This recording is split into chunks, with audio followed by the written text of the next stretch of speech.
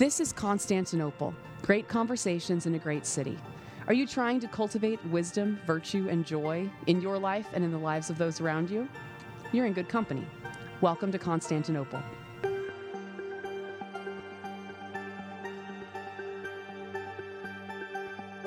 I'm your host, Megan Muller. This time I'm joined by Mr. Galen Nickel. Hello. Mr. Zach Harris. Hello. And Mr. John Muller. Hello. And today, the reason I have these three people with me is because they are known on our campus by a silly but earnest nickname. These are the Star Lords of the St. Constantine School. So this is the Star Lords episode, and we are not here to discuss Marvel movies. This is because these are the three gentlemen who have been teaching astronomy, varying grade levels, on our campus. So we have a pre-K through college program here, and students at varying points in their educational path at St. Constantine are studying astronomy as part of their scientific learning. So I just want to talk about what we do, when we do it, for which students, and why. So I guess I'd like to kick us off with a sort of general conversation about the place that astronomy once held in like regular life, and then still holds in my heart. Well, and then in academia, and then sort of the status of things generally speaking as far as astronomy, like education that has to do with astronomy goes now. So maybe I can start with Mr. Nickel. I know you teach a lot of mythology related to the stars in the class that you teach for, is it our third graders? Is that right? So you want to just sort of kick us off maybe with if you were a person who was alive 3,000, 2,500 years ago, so I'm sure it continues to change, and we should talk about it all the way up, but sort of like what was, how conversant were people with the heavens? A whole lot more than we are now, vastly more than anyone post-invention of the lit city lights. It's a hilarious thing teaching astronomy. I mean, first teaching, about stars beyond the sun in the daytime when third grade traditionally meets. You guys don't meet in the middle of the night? Not usually, no. But also then in a city where you go out at night and there are stars that you can see. But I have to convince the students of that, because if you go out and just kind of glance up casually, you're like, yeah, I think that there is a star that I can see at night, maybe. And when you know where to look for them and you know what you're looking for, then you can see many, many more. But largely we have cut ourselves off from the heavens. And so it's a process of helping them orient towards rediscovering them in a way that would be very, very, very simple for anyone not that long ago to simply walk outside and be like, oh, yes, wow, stars. Right, and you have to help them know what to look for so much more than I think in the past, because, we read in the Psalms, for example, the heavens declare the glory of God, and if you feel that strongly and know what to look for, you can see it immediately, right? And especially if you're out where we go with the seniors to West Texas at, Fort Davis National Park and the McDonald Observatory, that kind of comes through more quickly. But if you tell students that the heavens declare the glory of God, and then you walk outside at night in the middle of Houston, right? A little less whelming. It's less obvious. Underwhelming. Yeah, right. And so giving them a way to enter into that truth, because the heavens haven't stopped declaring the glory of God, but we have, as you said, in so many ways, cut ourselves off from immediately seeing that is true.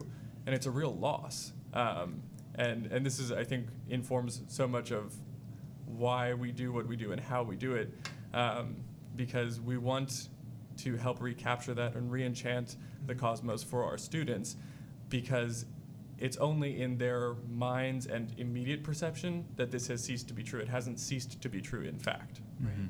Yeah, one of the joys that I experience in teaching the seniors is that they are a little more capable of just going out at night and looking at the sky. And sometimes they come into class, and some students in particular, and they're like, "Oh, I saw this last night," or "Was this that thing? Was this Aldebaran?" or whatever, because they've realized that even in the city at their houses, they can walk out and see enough of the stars to make out some of the major constellations. Which is really just a joy when they come in and share those things. Yeah. And so, I mean, maybe for our readers who might be less familiar, listeners, who are less familiar with kind of classical education, in the trivium and quadrivium, astronomy has, of course, a place of prominence as kind of the capstone of the quadrivium. It's the art which, above all, kind of incorporates the study of number in space and time, right? And so we're thinking about the art that can really help us engage with everything that classical education in the trivium and quadrivium is working towards. And it's the art that, for Plato is one of the ways that we can know that a good and perfect being might be out there in the universe orchestrating things for our own good as well, right? Which sounds like a strange thing to assert that Plato might think, but in the Timaeus, the main speaker of the dialogue says that, inside the motions of our soul are in turmoil. We are disordered. If we would be ordered, which he recommends we do, we should look to the heavens and look to the, as he calls them, perfect motions of the heavenly bodies, of the stars, where day after day, night after night, year after year, they keep the dance, so to speak. And there's this idea that I think is not just characteristic of Plato, but of so much of the ancient and medieval tradition, that order out there can be observed and contemplated and therefore kind of imprinted on us internally. Yeah, I actually brought up that exact passage from Plato, from the Timaeus, in class today with the college students. We were just starting to dip into Ptolemy, who was the culmination of ancient Greek astronomy.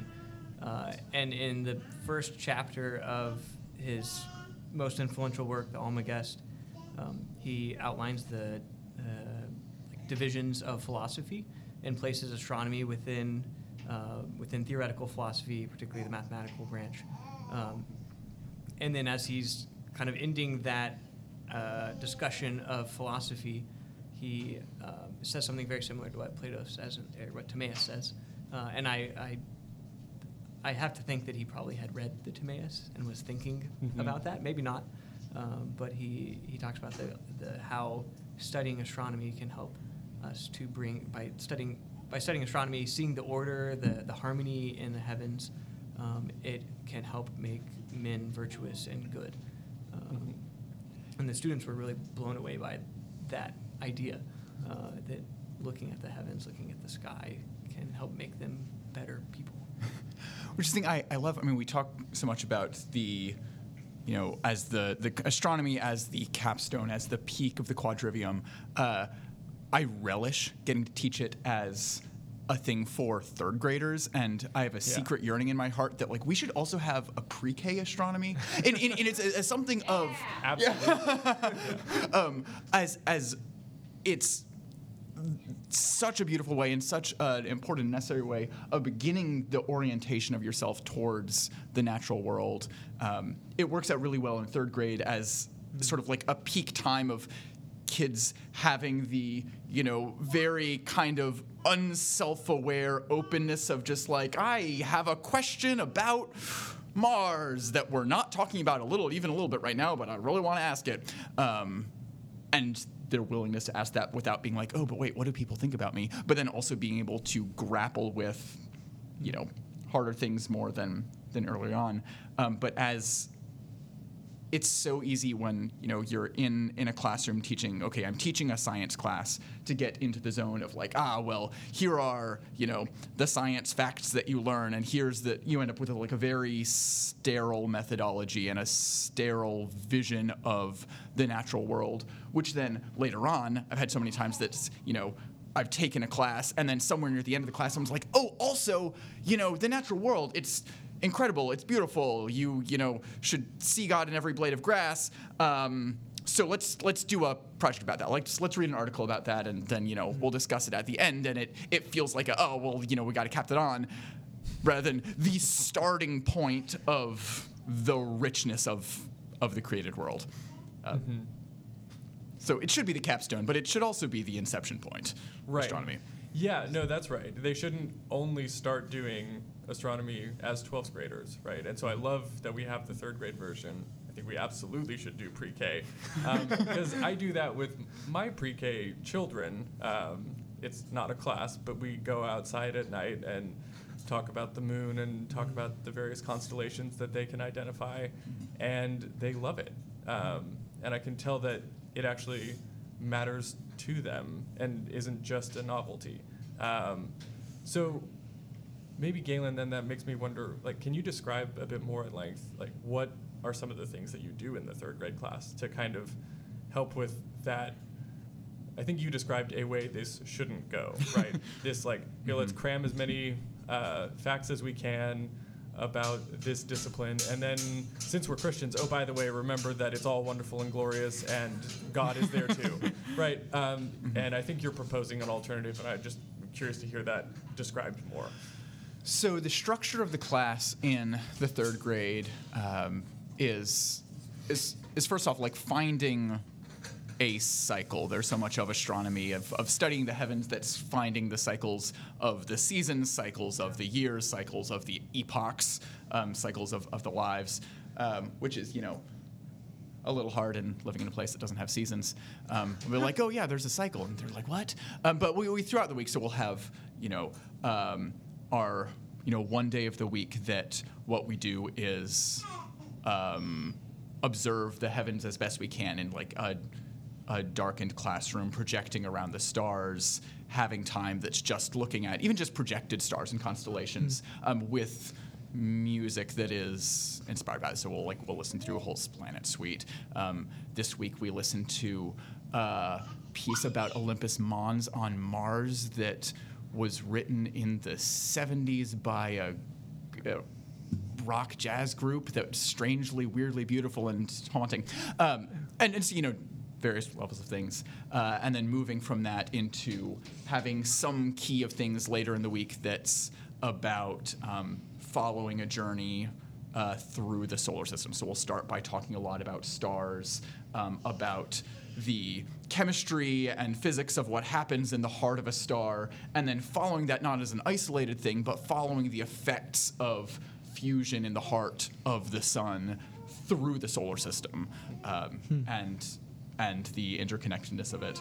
And then through that, pushing them to find ways that they can explore those sorts of ideas and principles on Earth at 3:00 in the afternoon in Houston, whether that's, physical exploration of, physicsy things or artistic exploration of it. So tracing the path from seeing the stars, having the first response, hearing myths. We'll read myths as we discuss them.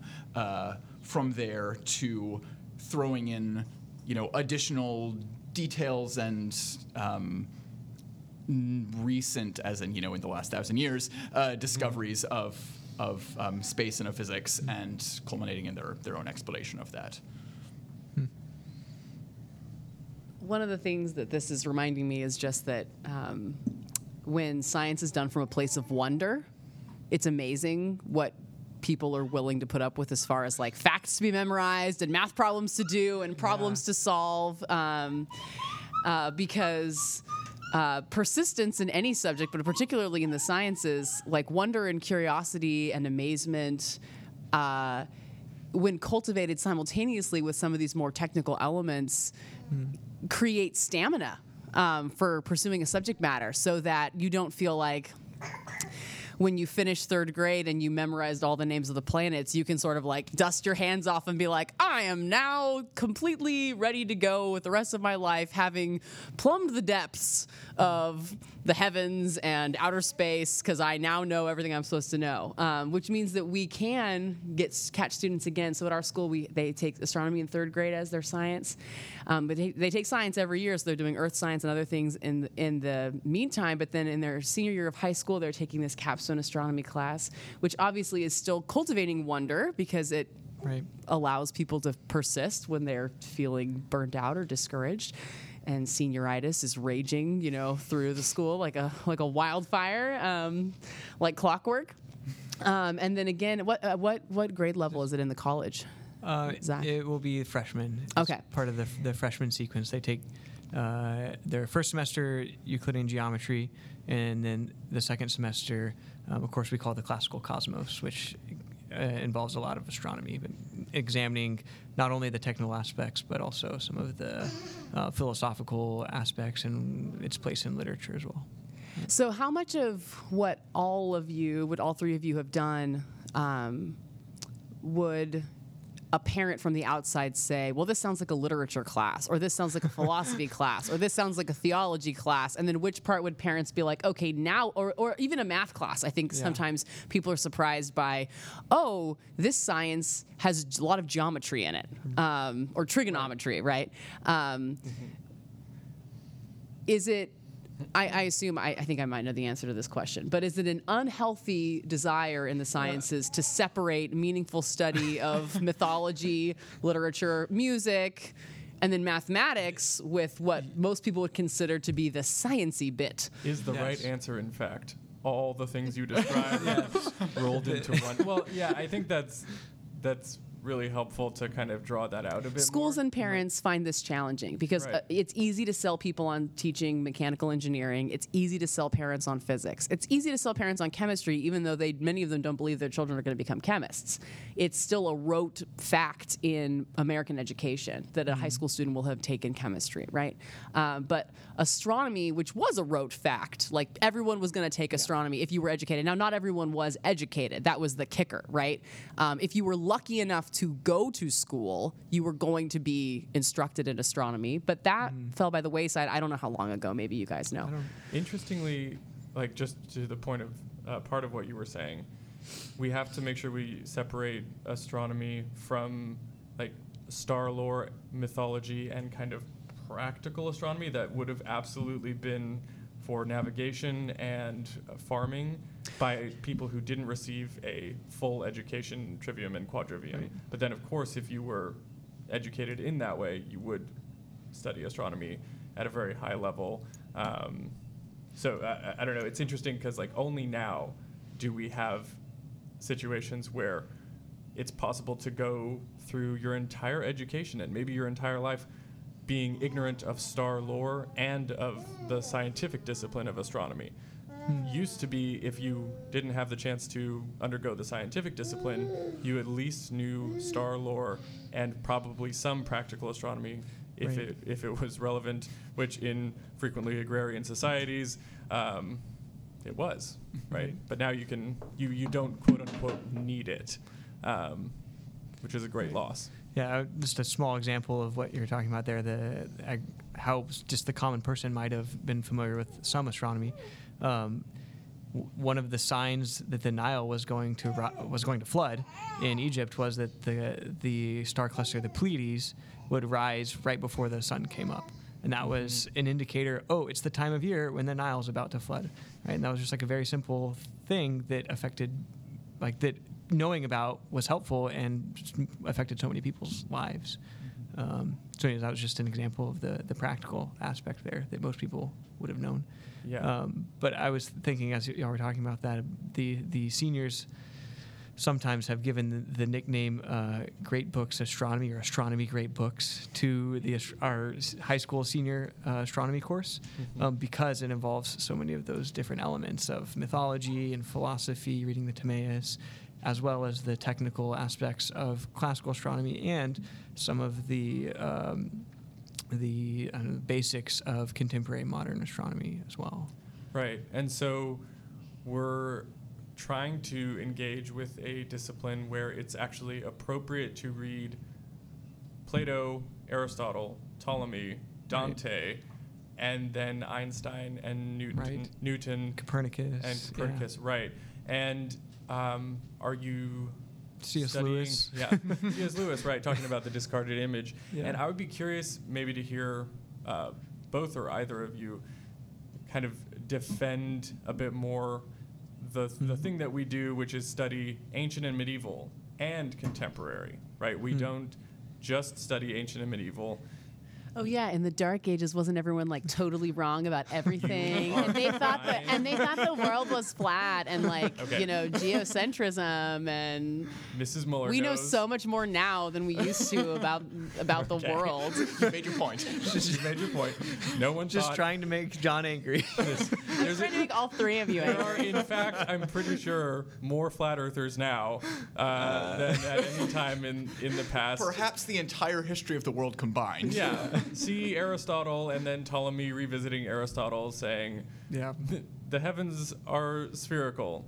And The earth, the earth too, is is spherical. The earth is in proportion to the heavens as a point in relation to a sphere, right? There was this idea of the very, very, very minuscule size of the earth in comparison to the heavens itself.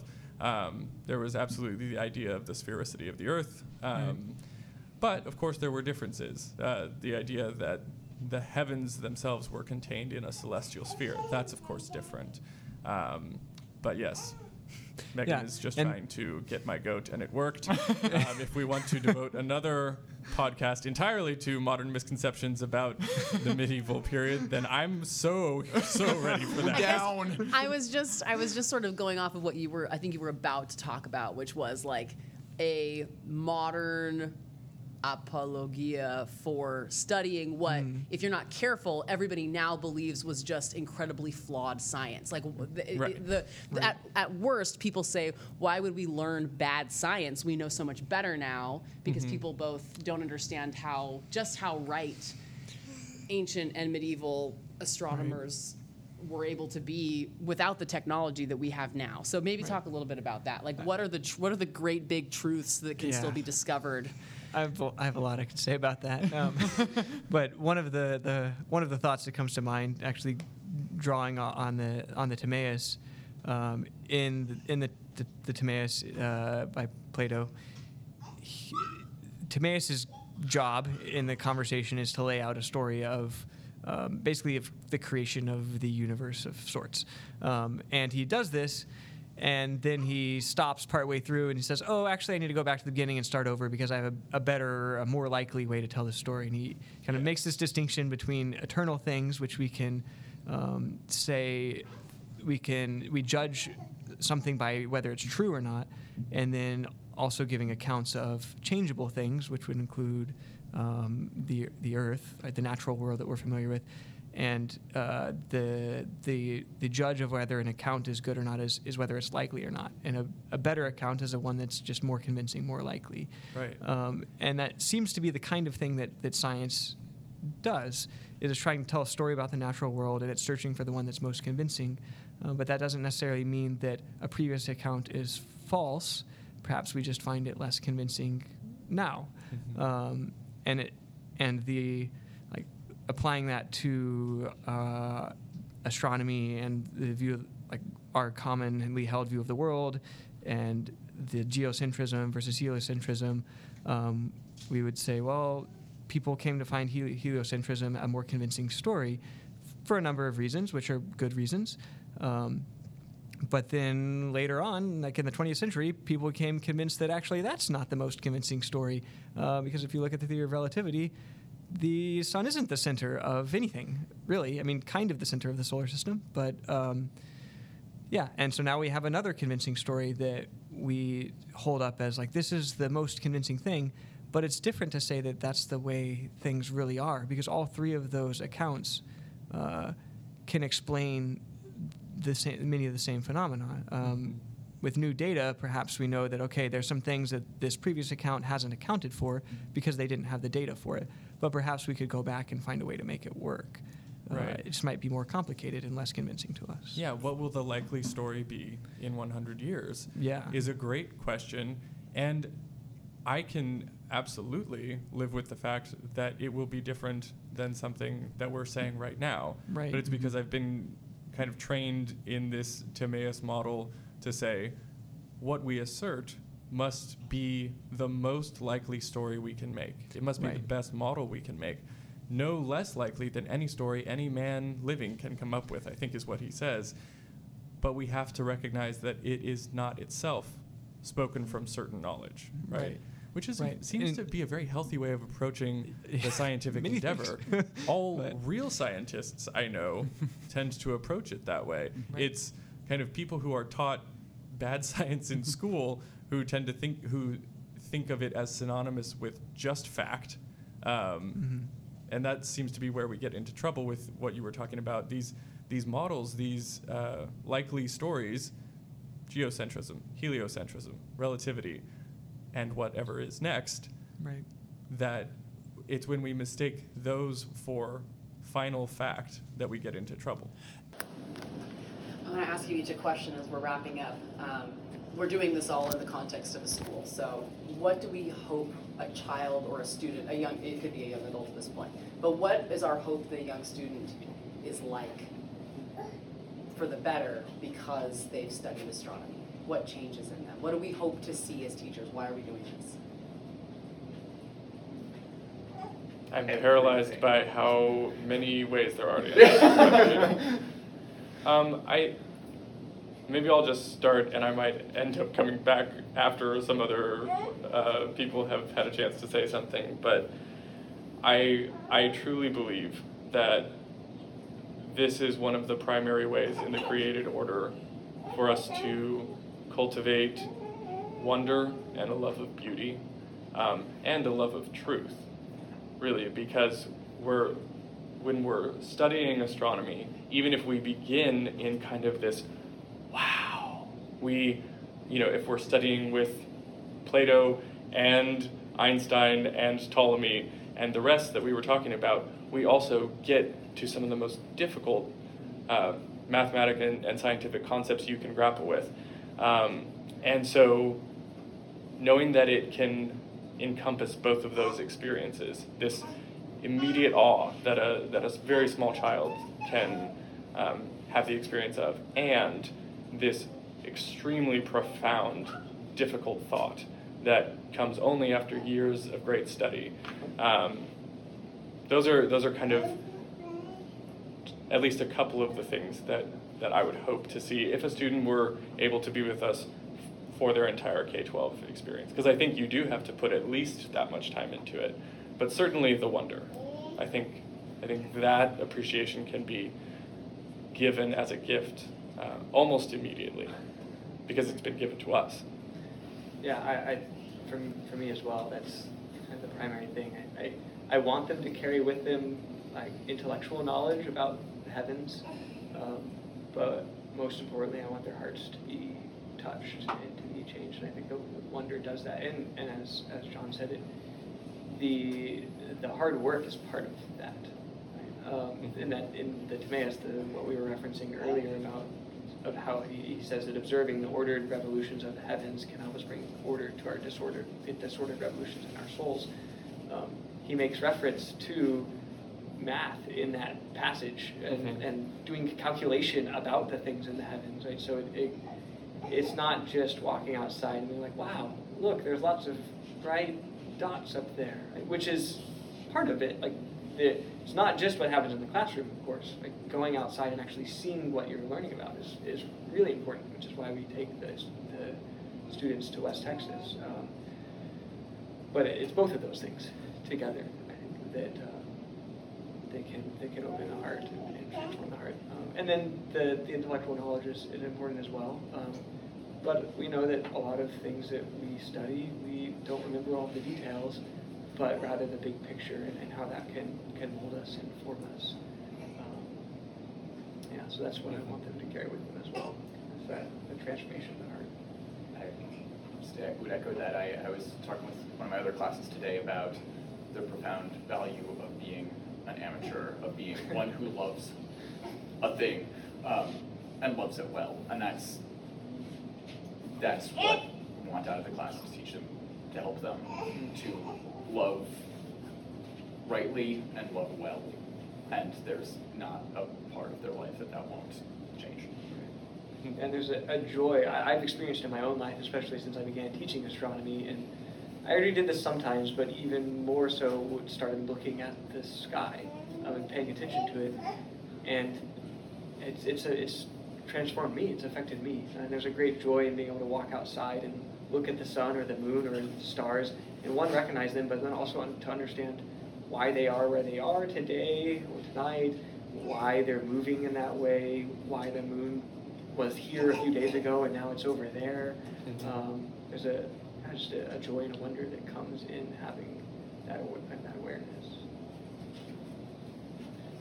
I'm grateful to be teaching this. Yeah, I think, so you both have been talking about love and joy, and that was kind of coming back to my mind. On a podcast like this, I'm in danger of just maybe gushing too much about the non-mathematical stuff and the non-scientific stuff, and maybe that will worry some folks. But I think actually this is a discipline where love is so often characteristic of what we study and what we observe, and I mean that at kind of every level. So there's the love that we can experience, the joy of seeing light shine in the darkness and see that there is order to it, not just in the arrangement of the constellations, which of course thought on how that comes to be the case has changed, right? We don't think that all of those stars are equidistant from the Earth anymore. But that doesn't change the fact that from Earth we see Orion just as Homer did, which he attests to in the Iliad. And so knowing that we can look up and know that story and love that story is one level. But then there's also the level where you begin to realize, kind of again with the psalmist, when I look at the sun and the moon and the stars of the sky arranged by your hand, what is man that you are mindful of him, the Son of Man that you have created him?